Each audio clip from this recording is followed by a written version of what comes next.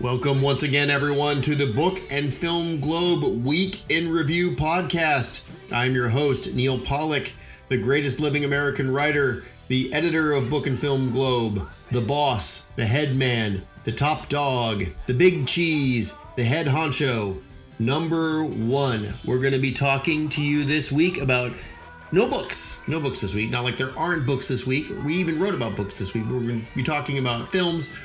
Stephen Garrett's going to be here to talk about Dune, and then he's going to tune in to talk about Titane, the French movie about a woman who has sex with a car. And it's about other things too. We're going to talk about that. And then Paula Schaefer is going to stop by to talk about the absolute miracle of the fact that Mel Brooks' History of the World Part 1 is getting a sequel on Hulu.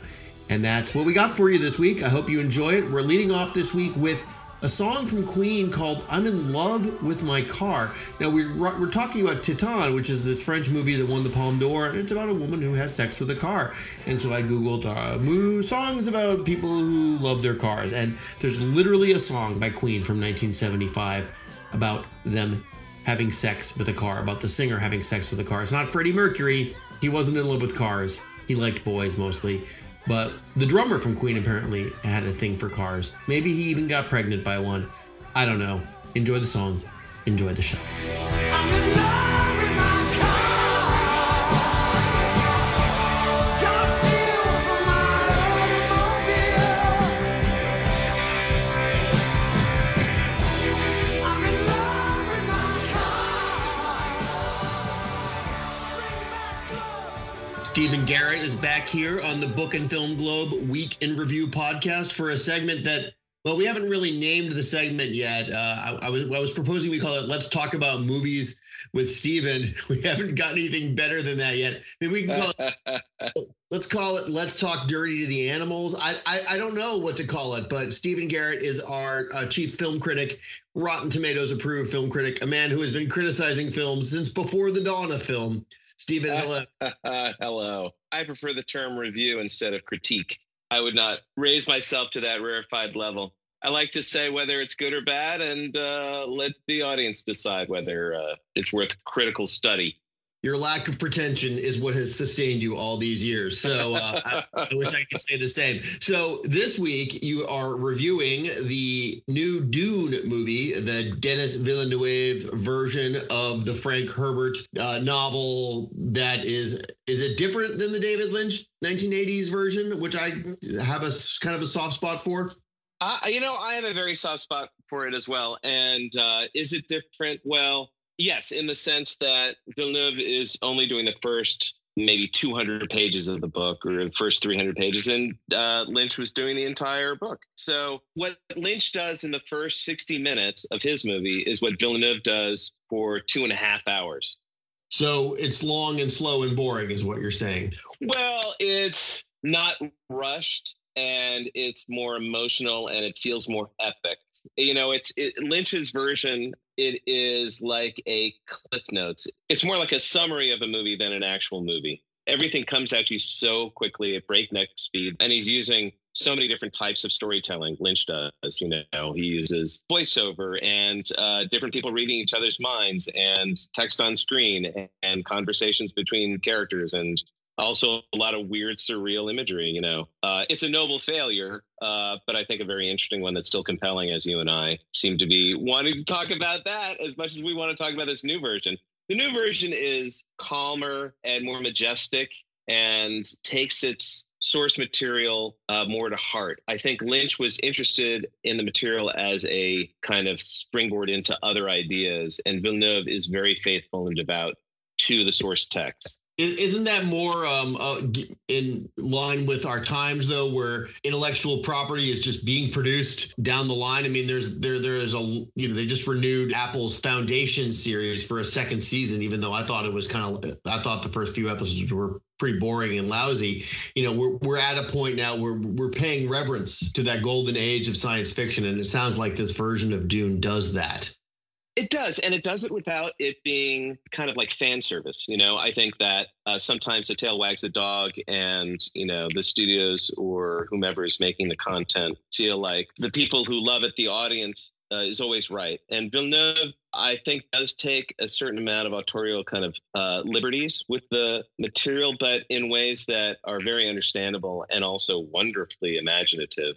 Either in the way that he evokes the Bene Gesserit, who are these thousands-year-old, all-female religious sect that kind of quietly controls things as much as they are manipulated by events. They seem to always have the upper hand. And the way he evokes them is so wonderfully eerie and strange and powerful that it's kind of exciting to watch his version of this movie. Villeneuve, he made the Blade Runner sequel, Blade Runner 2049, and Arrival, and other movies. Now he's, no one can doubt that he's like a skilled genre director, that he knows how to, craft a scene and, create bizarre imagery. I find his movies lacking in humor. They're a little self-serious, right?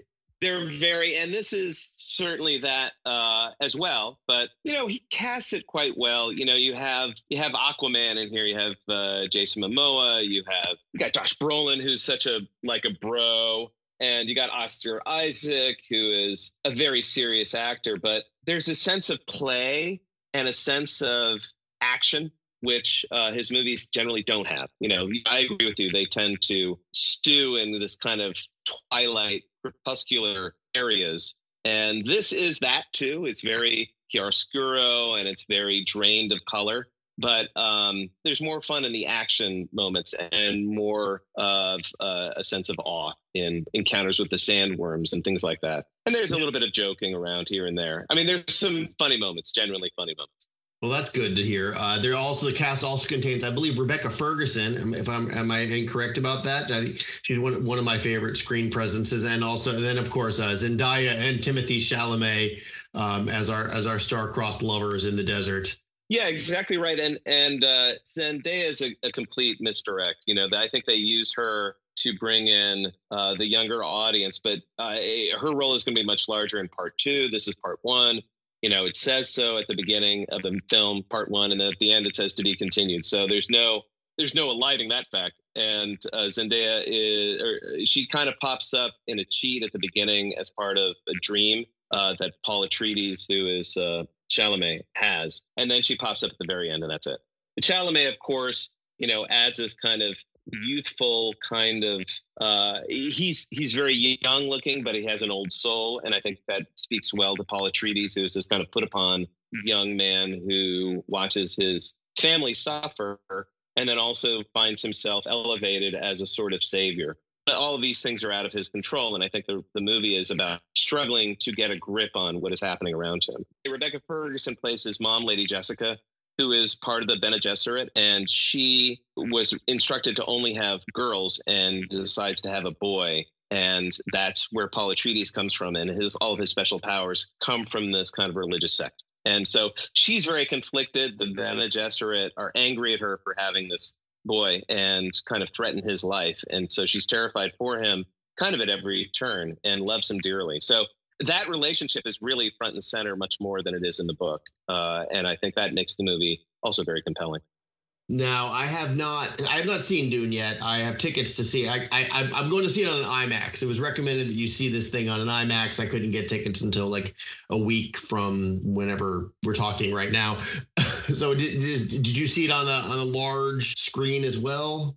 Yeah, I did. And what kind of impressed me about the IMAX was how much of it was actually composed for the IMAX screen, for that big format. It really fills top and bottom, side to side. The interiors seem to be scope, the kind of widescreen, quote unquote, more traditional aspect ratio. But, when they get out in the desert, when they're big battles, it feels like anything that happens outside is done in the IMAX aspect ratio. And it just is overwhelming. It's thrilling.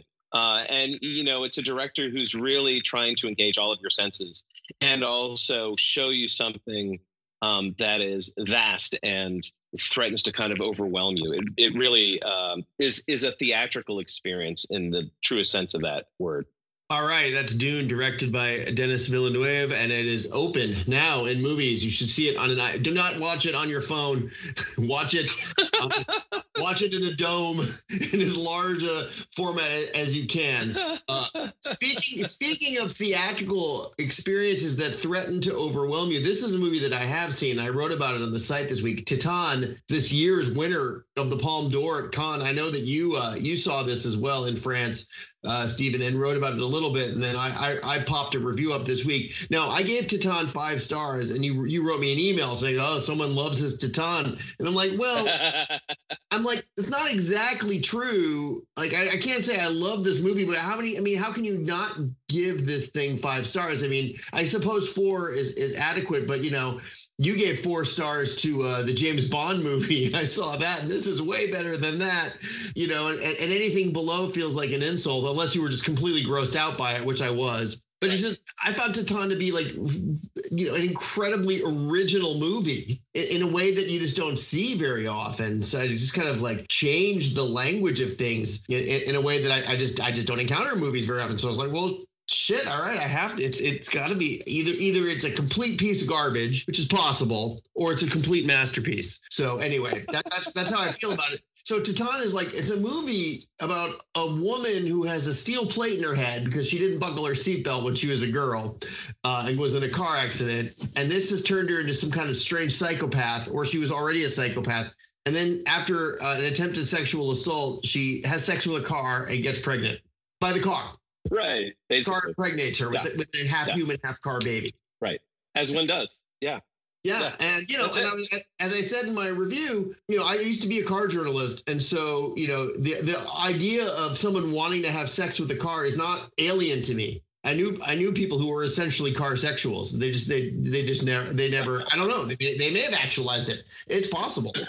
Yeah. But then, as you mentioned, you are the one who planted the seed in my head that this movie has Pulp Fiction-like qualities to it. And I don't mean like it's pulpy, because it is pulpy, but like the movie Pulp Fiction, like it plays with our idea of what narrative should be and how characters should evolve in a really strange and original way. Yeah, exactly. I'm glad you had that kind of reaction to it. And I remember somebody described Pulp Fiction to me as, in the context of genre, and said, great films transcend genre. Which is to say, it kind of creates a new genre for itself. It's a way of telling a story that you haven't seen before, that mixes elements of different genres in a way that you haven't seen before as well. And this does. This is comedy. It's horror. It's a little screwball at times. It's very, it's a family drama at the same time. It's, Cronenbergian body horror at its best. It really borrows from a lot of different types of storytelling, but really tells a story in a way that is completely original. I couldn't agree with you more. Yeah. And so, what happens is, I'm not going to give away the whole story of the ending, but basically, like, this woman goes on the run and ends up getting adopted by a fire chief who's a grieving French fire chief who, is as seemingly as straight-laced as they come. He's very macho. I mean, he lives in a firehouse with some very macho fire dudes. Like super hetero, super macho, super, I don't know what you call it, cis-normative firefighters. And, and then, so that's like the second half of the movie, while this sort of woman who's pregnant with a car baby, which is pretending to be a boy, is living with them. And somehow the movie just makes you think like, oh yeah, this is happening. It's funny because, she like tapes down her breasts and she tapes down her stomach, which becomes more and more ridiculous as she gets more and more pregnant. But Vincent Lindon, this father fireman who's looking for his son and finds it in this woman who's a serial killer on the run, who disguises as his son. Pregnant with a car baby. Exactly. But Vincent Lindon is clearly out of his gourd. Like the guy is insane with grief for the loss of his son. And even at one point, you remember his ex-wife comes back and basically says, look, he needs to believe that you're his son. So just don't break his heart. So there's this sense of aching and longing and this need to connect, and people who struggle to find a way to connect. I mean, I think what's interesting about the protagonist in Titan is she fucks a car. Yeah, but she cannot have any sort of normal relation with anybody. She has sex with men. She has sex with women, but she doesn't necessarily seem romantically or sexually attracted to really anything until this car. And I see it also as a fable about, it's a fable about connection, about families, about acceptance, regardless of what form that takes, whether you've got a car baby in your belly or whether you're a girl who's actually a boy or a boy who's actually a girl. It's very gender fluid, this whole film, which makes it feel very current and very timely and modern. But I think there's some timeless elements in this too, of just, people aching to connect and form a sort of family because they need it, Now that's all very mushy and touchy feely and true. Yeah.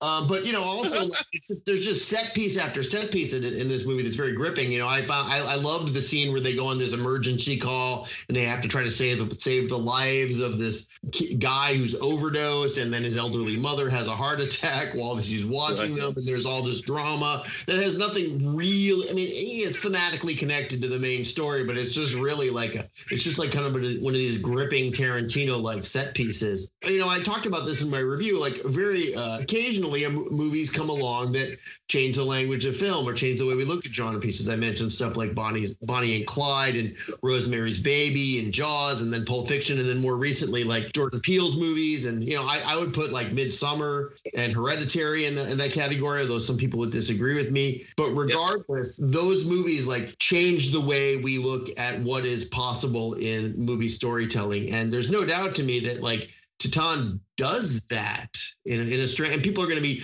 talking about it, even people who don't like it. And I definitely think not everyone's going to like this movie. It's weird. Yeah, for sure. I was talking to a friend of mine who said he saw it at the New York Film Festival, and I bring that up in context only because he was in a theater with hundreds of other people, and they were all captive audiences. They committed to watching it, and they watched it all the way through. And he said, if I had watched this on a streaming service, I would have turned it off after 20 minutes because it was just gross and weird and silly. But he stuck with it, and audiences give each other permission to laugh or to cry or to react nervously about something that they're watching that's uncomfortable and really original, and I think that's the best way to see something like Titane. Watching it by yourself, you may be the type of person who completely connects with the material that you're watching, but you may also just as easily be somebody who's easily distracted, maybe bored or grossed out more acutely than you might otherwise be, and you might dismiss it as being silly or provocative for provocation's sake. But it's a real thinker, this movie. Let me put it that way. Yeah, I basically watched it by myself. I was in a small theater in Austin with two other people. That's how like a lot of people are going to experience this movie, because now right. Yeah, fair. Sure. Seeing it at a festival, yes, you're gonna get the full cinematic experience, but it might as well have been at a private screening. It's not, it's not the.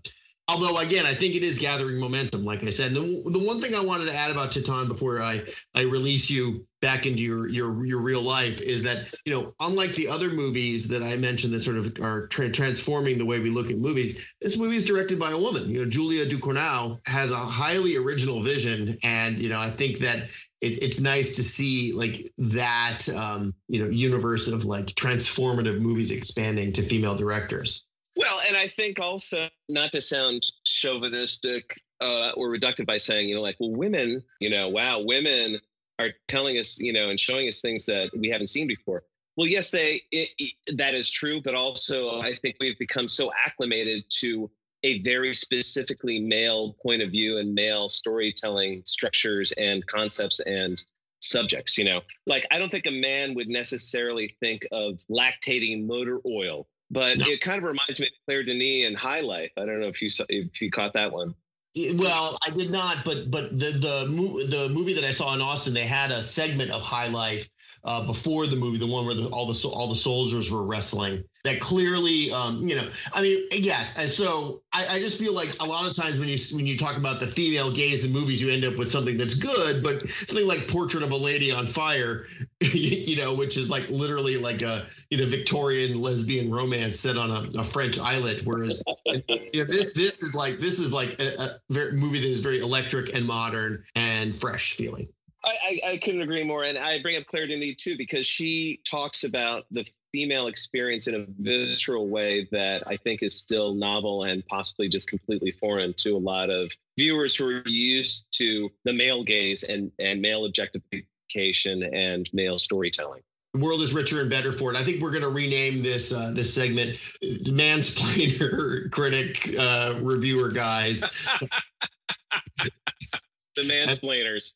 The mansplainers. How about woke mansplainers? Because we are admitting that our view isn't necessarily the best all the time. You can be woke. I can be semi-woke. And we'll meet in the middle.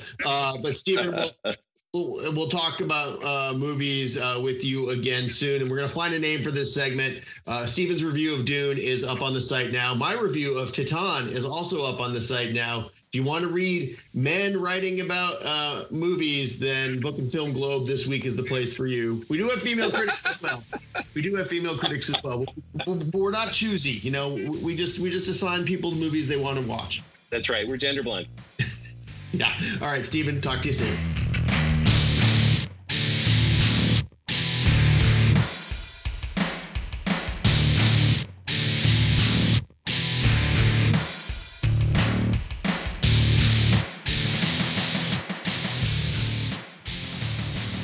So I was feeling kind of glum this week. I was feeling like the world was no longer funny, that entertainment was no longer entertaining, and that my life was meaningless, and I was heading down a dark hole. And then came the news that Hulu has commissioned an 8-episode series from Mel Brooks, of all people, called History of the World Part 2.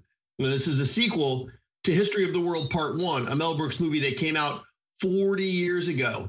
And somehow Mel Brooks is still around to make History of the World Part 2.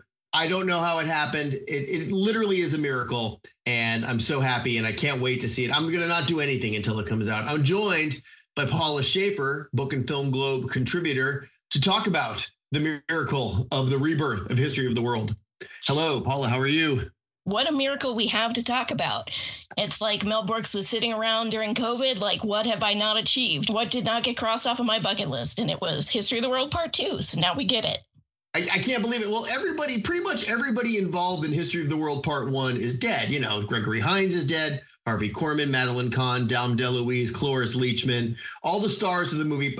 Technically, Pamela Stevenson is still alive. She's a psychiatrist in Beverly Hills. And then you have 95-year-old Mel Brooks, who is still there, and he's still obviously conscious. I thought he was done. I thought he was going to just retire and watch Jeopardy with Carl Reiner. But Carl Reiner passed away, and he lost his best friend, and he's going to find some more. You know, what I find interesting about this show is that, you know, it's some of its co-showrunners include Nick Kroll, Ike Barinholtz, Wanda Sykes. So, you know, they've chosen interesting people to co-create here.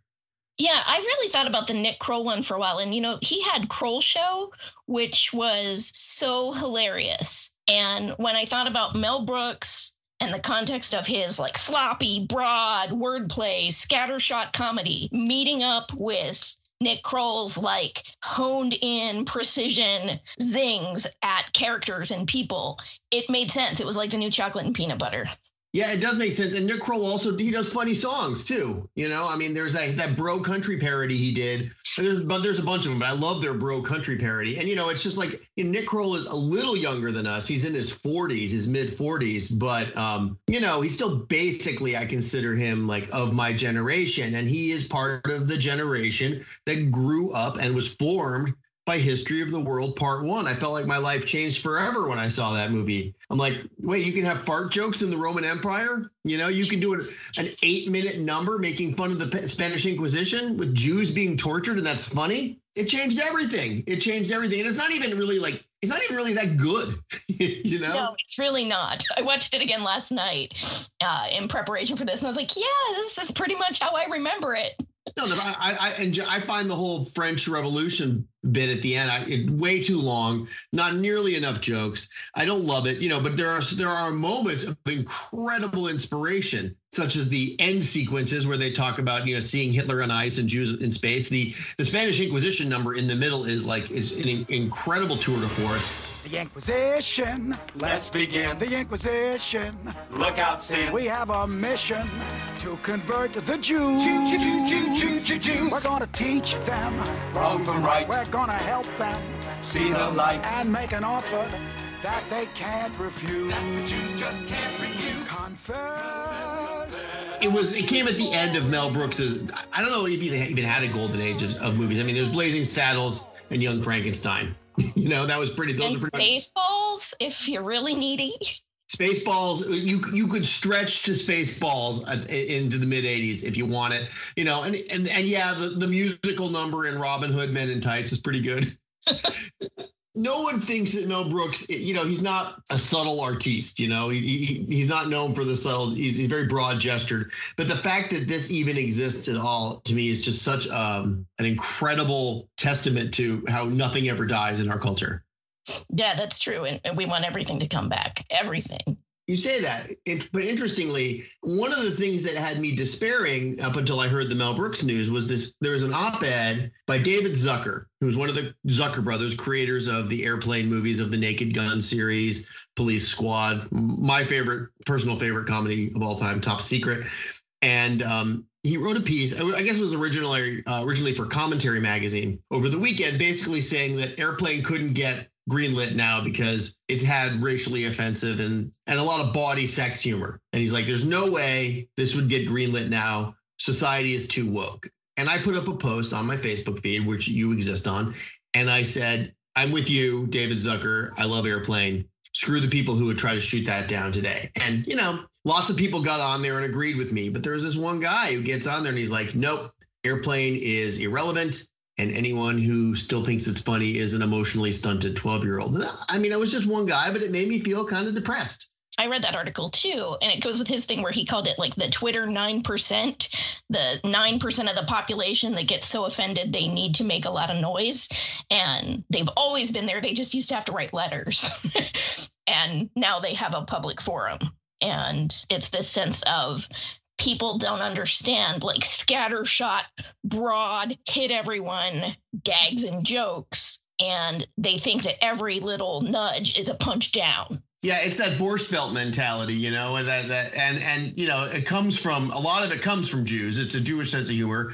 Although you could argue that, it was also practiced by Richard Pryor, and in the 70s. It's an underdog sense of humor to make fun of people like that, because Mel Brooks isn't punching down. Like, you can't get any further down the pole of being punched than a guy who grew up Jewish when Mel Brooks grew up, So it's like, I don't quite get it. I feel like they're making fun of everybody. And the idea that Airplane, I mean, yes, it's irrelevant in that, like, airport disaster movies aren't relevant anymore. No one makes them. So it's an old genre that they're parodying. But the style of humor and the pacing of the jokes is not, to me, irrelevant, and is incredibly relevant, and can even be brought into the present day to a slightly more woke sensibility. You don't have to have the exact same sensibility of the Zucker brothers or Mel Brooks.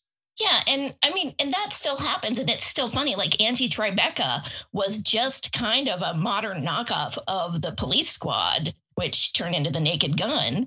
It didn't get a lot of buzz. It was on TBS, but it lasted several seasons. That's the Rashida Jones parody of, like, CSI shows, basically. Yeah, and it's the same thing. Like, she works in, like, the really heinous crimes unit, the RHCU.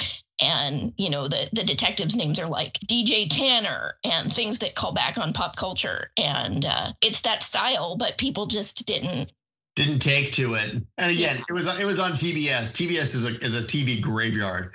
Yeah, that's a weird place over there. But, I was just trying to think of, like, all right, well, what, and you were a connoisseur of comedy. Like, what is still funny? Like, there aren't a lot of good comedy movies being made like that. That parody genre in films really, makes scary movies seems like a subtle work of art compared to some of the stuff that came later. So I don't laugh at movies much, but there's still TV shows that make me laugh. I love What We Do in the Shadows, for instance. Oh, yeah. I laugh at that every week. There's a show on HBO Max called The Other Two, which is kind of like a parody of pop culture in general and gay culture in particular that I think is quite funny. Curb Your Enthusiasm still makes me laugh. I don't know, maybe you can come up with some other examples. I guess if you think of, like, the broad, like, raunchy, kind of loose, sloppy comedy, the closest you can get is, like, 10 years ago, Bridesmaids or Dodgeball. And I was like, what is that? And I think that Mel Brooks didn't care about having a character that you, the audience, identified with and connected to. He just wanted you to laugh. But now every comedy, you have to, like, care about the person and have a relationship of sorts with them and who they are and what they're thinking and where they're going in life. And it slows down on the comedy. Sometimes you just want something that makes you feel nothing and you just laugh and then leave and later think, haha, that was funny.